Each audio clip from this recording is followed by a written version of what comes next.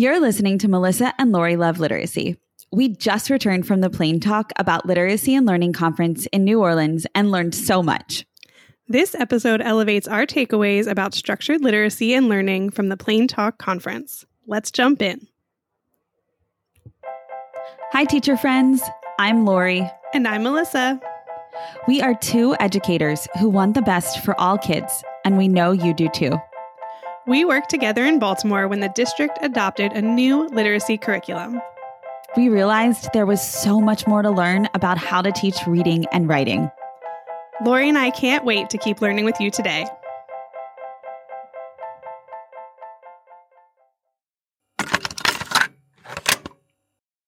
My name is Jen, and my biggest takeaway from the Plain Talk conference is that the learning journey is lifelong. At any session you went to, you could run into speakers from other sessions sitting in on their colleagues learning new things. And that reminded me that the learning is lifelong and to never stop learning, no matter how far along in my career I am. I can always learn something new.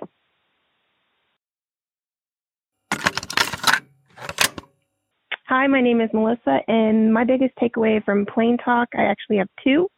It was so amazing to be able to sit in and listen to Dr. Airy talk about her work and then her additional suggestions on how to move students in instruction, and then Dr. Cable's emphasis on the importance of conversation and 5 critical turns you can make.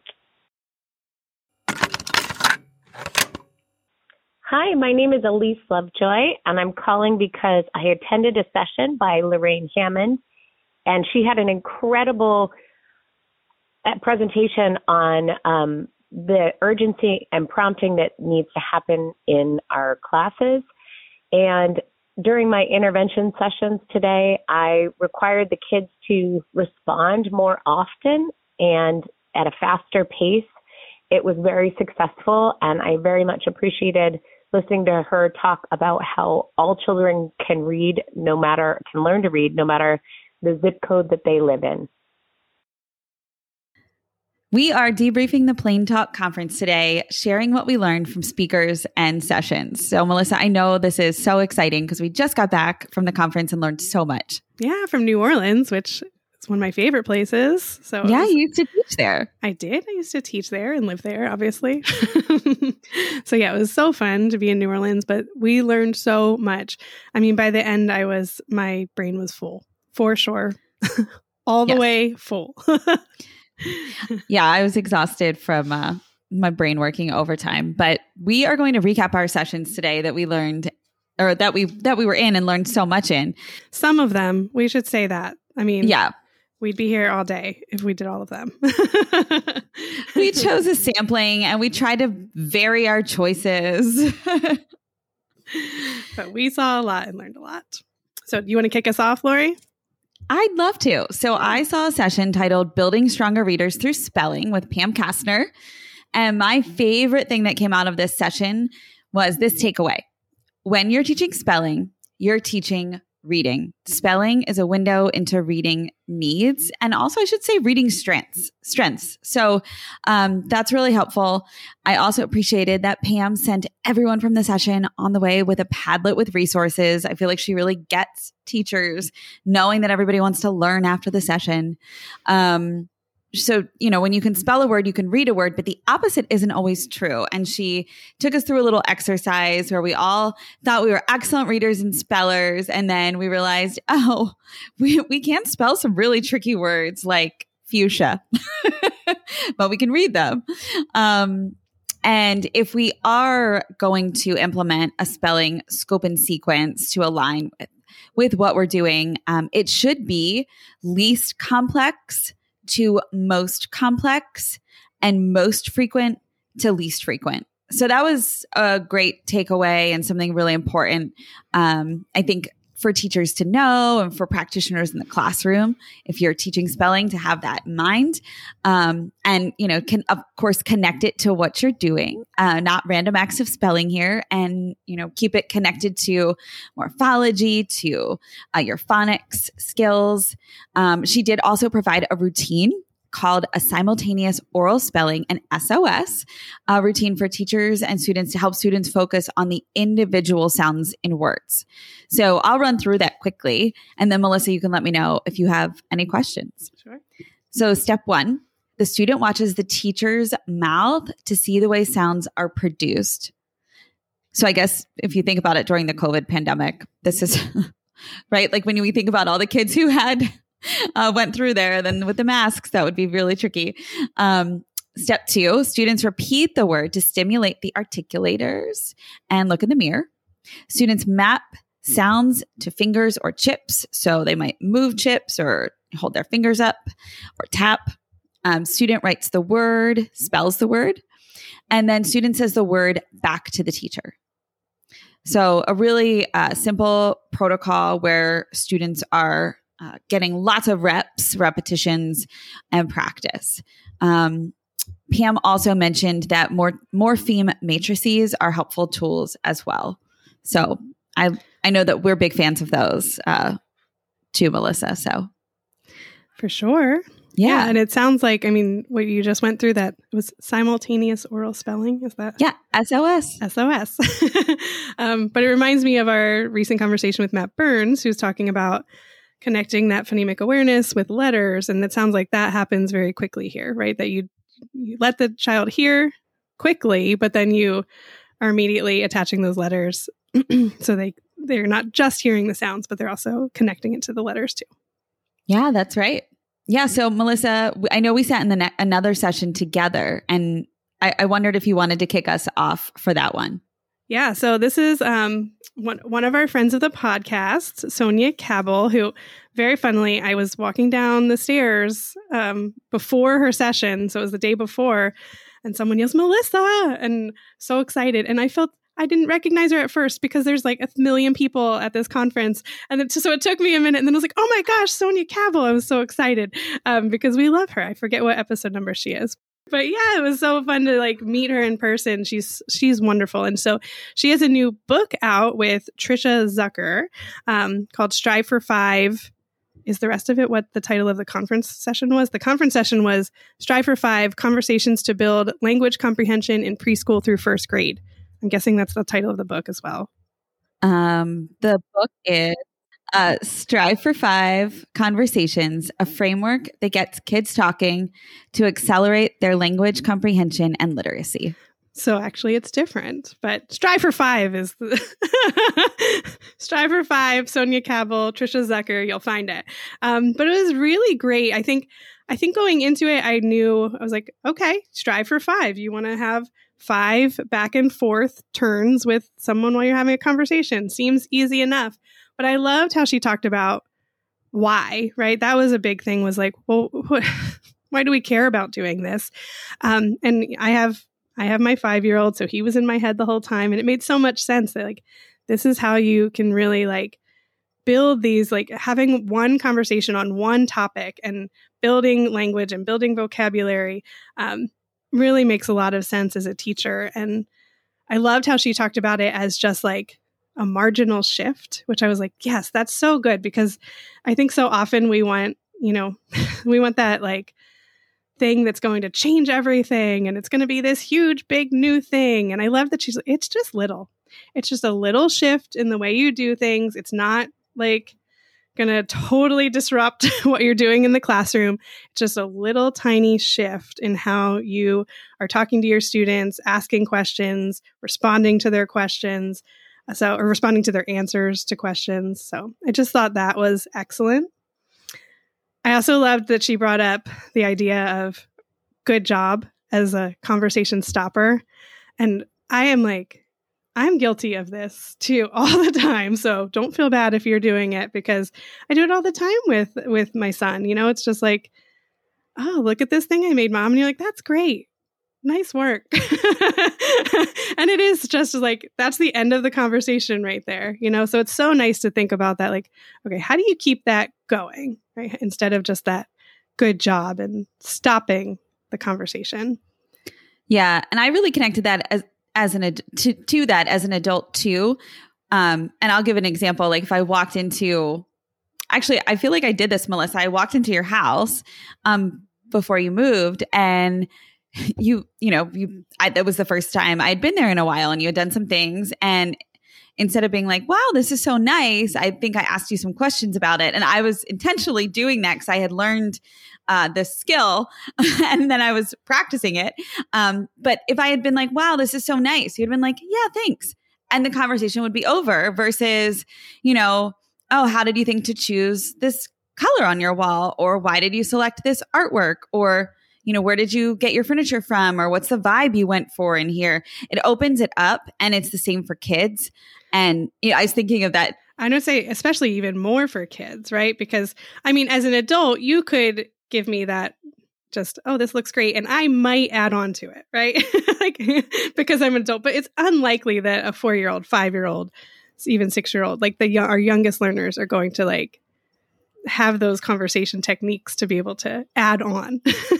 Sure. And what I really liked about this too is that it really does extend not just for ELA, but to all content areas and all areas really. Even think about art, if a child's making a piece of artwork in art class, instead of walking by and saying, great job, that's nice, you ask like, how did you think to draw this? How did you think to create that?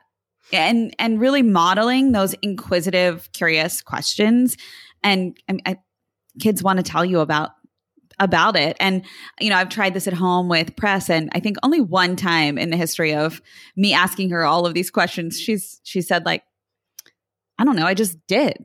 And outside of that, I pretty much always get a really great response back that then prompts me to ask another question and does forge the conversation forward. So it's exciting to think about moving the conversations forward and to strive for 5, and why that is important, that those 5 interactions over time become really, really meaningful for kids' language and language comprehension. Yeah. And just to like stamp those 5, the teacher is the first turn, right? So the asking that open-ended question, and then the student responds however they respond, right? And it might even be, like you just said, Lori, it might be a response like, I don't know, I just did, right? But you can still take that to your next turn could be like, okay, she called this scaffolding down, right? Like so you might need to scaffold that to like, okay, well, did you do it because of this reason? Or did you do it for this reason, right? Maybe give them some options if they weren't able to explain themselves. So you give them another chance to talk about it.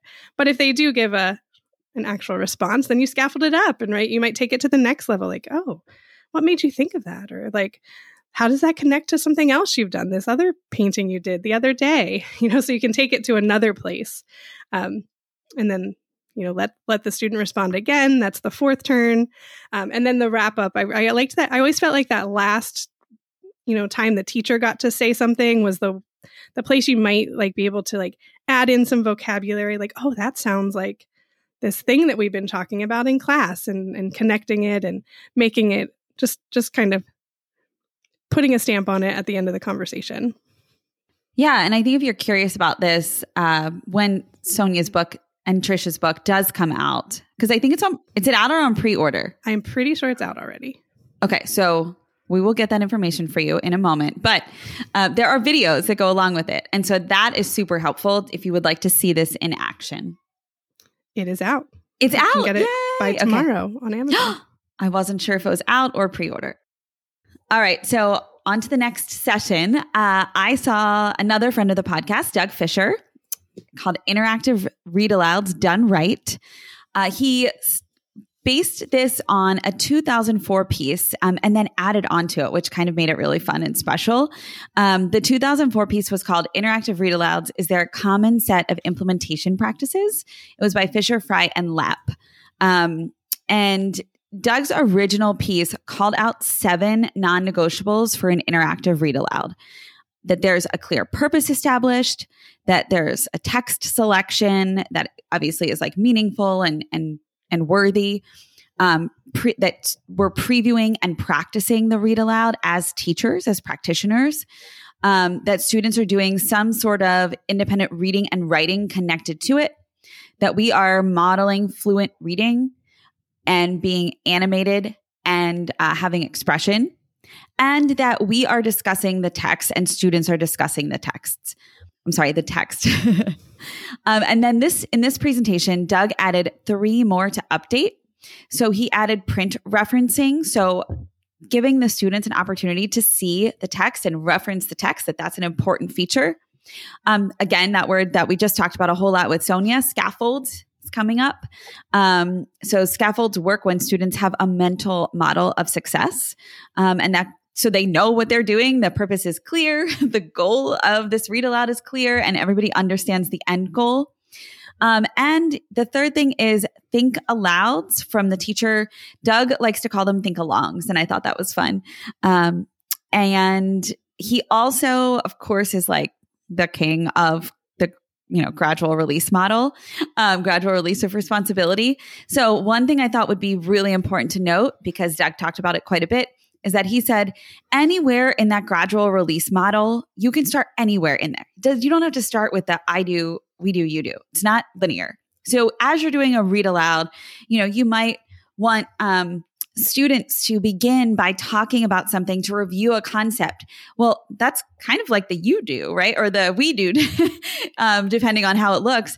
And then you might come back together, read aloud, model, and then kind of release some responsibility and come back. So it doesn't have to be this linear process in the gradual release, but here's the key. Close the loop every day.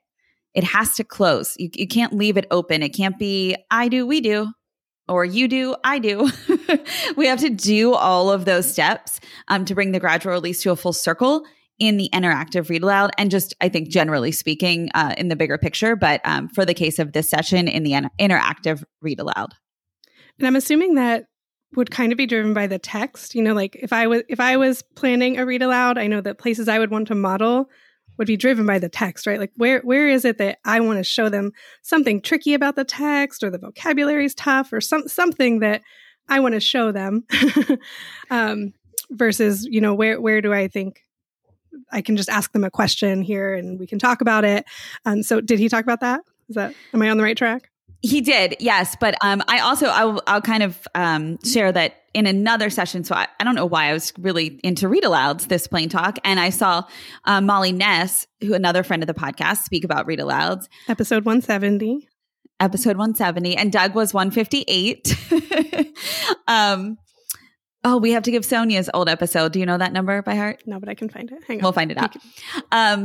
So in the session with Molly Ness, she talked about how we should pause for 8 to 10 think alouds, right? Modeling our metacognitive strategies, modeling what we're thinking for our students, modeling, I'm really confused here. I'm going to pause and stop and reread. Oh, I noticed this vocabulary word. That's an interesting word. I wonder if it's talking about this character. I wonder what so-and-so meant by that. So really getting metacognitive and just kind of saying what we're thinking about 8 to 10 times throughout a text, or throughout a read aloud. I'm sorry. Because I think if we're reading a text that is a little bit longer for our older students, we would do it 8 to 10 times throughout that read aloud. And with our younger students, 8 to 10 times throughout a text or a read aloud. That makes sense, Melissa. Yeah, that makes sense. And Sonia Cabell is 116, episode 116. Cool. All right. We'll link all these in the show notes.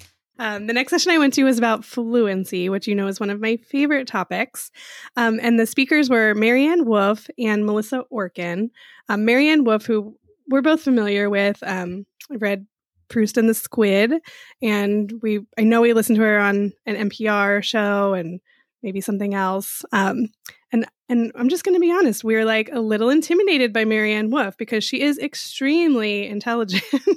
Very, very smart lady. A very smart lady. Not that no one else is, because they really are. Oh, no, I know. But I mean, yeah. When Proust is in your title of your book, you're you're a smart lady. So I was very pleased that she's hilarious. And she made it very easy to understand. So I was like, oh, thank goodness. Because my brain was like not ready for super heavy material. But their session was called The Future of Fluency, Instructional Strategies that Reflect the Reading Circuit. And they talked a lot about just the amount of students, the number of students that they see all the time. They said it's usually around 70% of students that have fluency issues, right? That need more support with fluency. But what they said is what happens often is like we do the regular things for fluency, which none of these things were bad. They weren't saying what you're doing is bad, but repeated readings, the choral reading and echo reading, all of those things that are really good for fluency. But they said we might want to dig a little bit deeper too, right? So in addition to those, you might want to think about that this fluency issue just doesn't like stand on its own, right? So it's not like there are other things that affect a student being able to read fluently, and we need to think about them all because they all come together. So that here was one way that Marianne Wolf was very smart. So they talked about their multi-componential right? Multi-componential. The way of teaching fluency is multi-componential, and that helps to build the circuit. And you might be familiar with the acronym POSSUM, POSSUM. I know you are, Lori. I am. I know you. Only because I read an article about possum, but I don't know if anybody else is familiar with possum other than the animal, right? Which is a helpful way to remember it.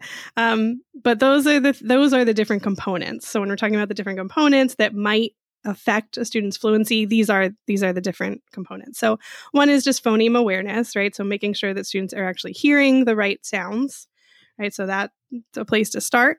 Orthographic awareness, that they're connecting those sounds to the letters correctly. So, you're like, yes, this is just phonemic awareness and phonics instruction. Yes, but some students might still be having struggles with that, which is affecting their fluency. So that's something to think about. But then the S's are semantic, word meaning, and syntactic knowledge, which is sentence level meaning, which this was really interesting to me because I don't think we often connect meaning, and actually I'll throw in the M here too, which is morphology, which is the knowledge of the meaning of word parts. So all of those have to do with like the meaning. And you kind of think of it as, well, if a student can decode, they have down that phonemic awareness and the orthographic awareness, what do they need to know the meaning for fluency? Yes, absolutely they do. And they gave a really cool example with two words, one lime and the other word lion. And they said, even though lime is technically easier to read in terms of like just L-I-M-E, right? It's pretty straightforward. Lion is a little trickier, the way the I and the O make that lion sound. But because lion is for kids, lion is like a more familiar term. They understand what a lion is. Not all kids might have seen a lime. They don't talk about limes that often, maybe some kids do, but a lot of kids don't, right? It's not something that kids see as much, that they actually can read the word lion quicker than they can read lime, which I just thought was really interesting, that like, because they have more familiarity with it, they have more of a meaning, then they can actually read it faster. So their fluency is faster when they have more connections to the meaning of the word, which I just thought was really cool. That is really neat. And the U is understanding. Thank you. Very easy. Yeah.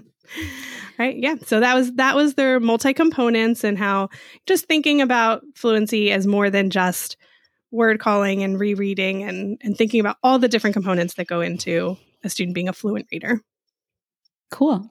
Did I tell you that I turned around and saw both Marianne Wolf and Melissa Orkin at dinner one night? No, you didn't. Yeah. And I also heard somebody yell, Margaret. And I was like, that's got to be Margaret Goldberg. There's not other Margarets. There's no other Margaret. Yes, from the Right to Read project. So I, of course, ran over. It's like, Margaret, that's you.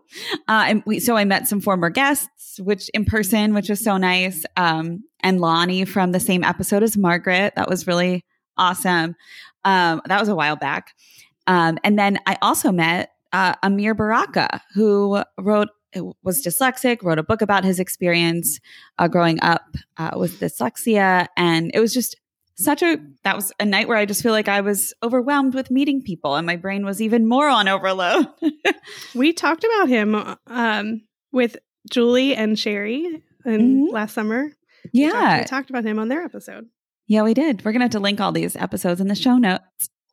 Okay, so I think one last session we want to talk about is Denise Ide. Which we both got to go to. We did. It was really fun. And the title is it time to rethink the definition of phonics? My big takeaway, English is logical. So logical. I loved learning about it. I was pumped for all of these cool rules that I didn't learn, all of these morphology things that I didn't know before. So good. She's great. If you have not read Uncovering the Logic of English, now is the time to pick it up. I know. And did you know that Corey Jensen recommended that to us in his episode, which was many episodes ago? I don't remember that. I know. So we took a while to get on board, and we are telling you that you should not wait as long as we did. You should not wait. Because it is well worth it. And it really is just, so logical, right? And when you hear it, to hear things like, yes, there is a reason that there's an E on the end sometimes, and it's not because it changes the vowel sound, right? Sometimes words can't end in V or U, so they just have an E on the end. For sure. And it just explains it. You're like, there you go. There's your explanation for so many words. Yeah. So, okay, I'll give you an example. I followed Logic of English on Instagram and love how they put their rules up and the different things we should know. So C always softens to S when followed by E, I, or Y. Otherwise, C says K. And that explains circle and circus and cylinder and cat. Yeah, absolutely. Yeah, and all of the rules are also on her website, which is, so if you're not ready to get the book or dive into that, you can go to logicoфenglish.com. And she is not trying to, make money off things. She's trying to share information. So she puts all the rules there too. So you don't even have to buy the book. You can just go there and see all of the rules. But if you want more, buy the book for sure. Yeah. It's very, very good read. Yeah. So we have some new friends of the podcast after that conference. It was so nice to make new friends and just kind of catch up with everyone. It was really fun to meet our listeners. A lot of our listeners were like, oh my gosh, you're Melissa and Lori, because we had our sweatshirts on. So that was really fun. And can we say that we recorded with Denise Ide and she's going to be on soon? Yeah, she's going to be on really soon. We just recorded with her after. Yeah. Yeah, we can't wait for you to hear that conversation. She always blows my mind. So love it. Thanks so much for listening. Thanks, Melissa. I'm glad we got to do this. Thank you, everybody. Thanks, Lori. To stay connected with us, sign up for our email list at literacypodcast.com. Join our Facebook group and follow us on Instagram and Twitter. If this episode resonated with you, take a moment to share with a teacher friend or leave us a 5-star rating and review on Apple Podcasts. Just a quick reminder that the views and opinions expressed by the hosts and guests of the Melissa and Lori Love Literacy podcast are not necessarily the opinions of Great Minds PBC or its employees. We appreciate you so much, and we're so glad you're here to learn with us.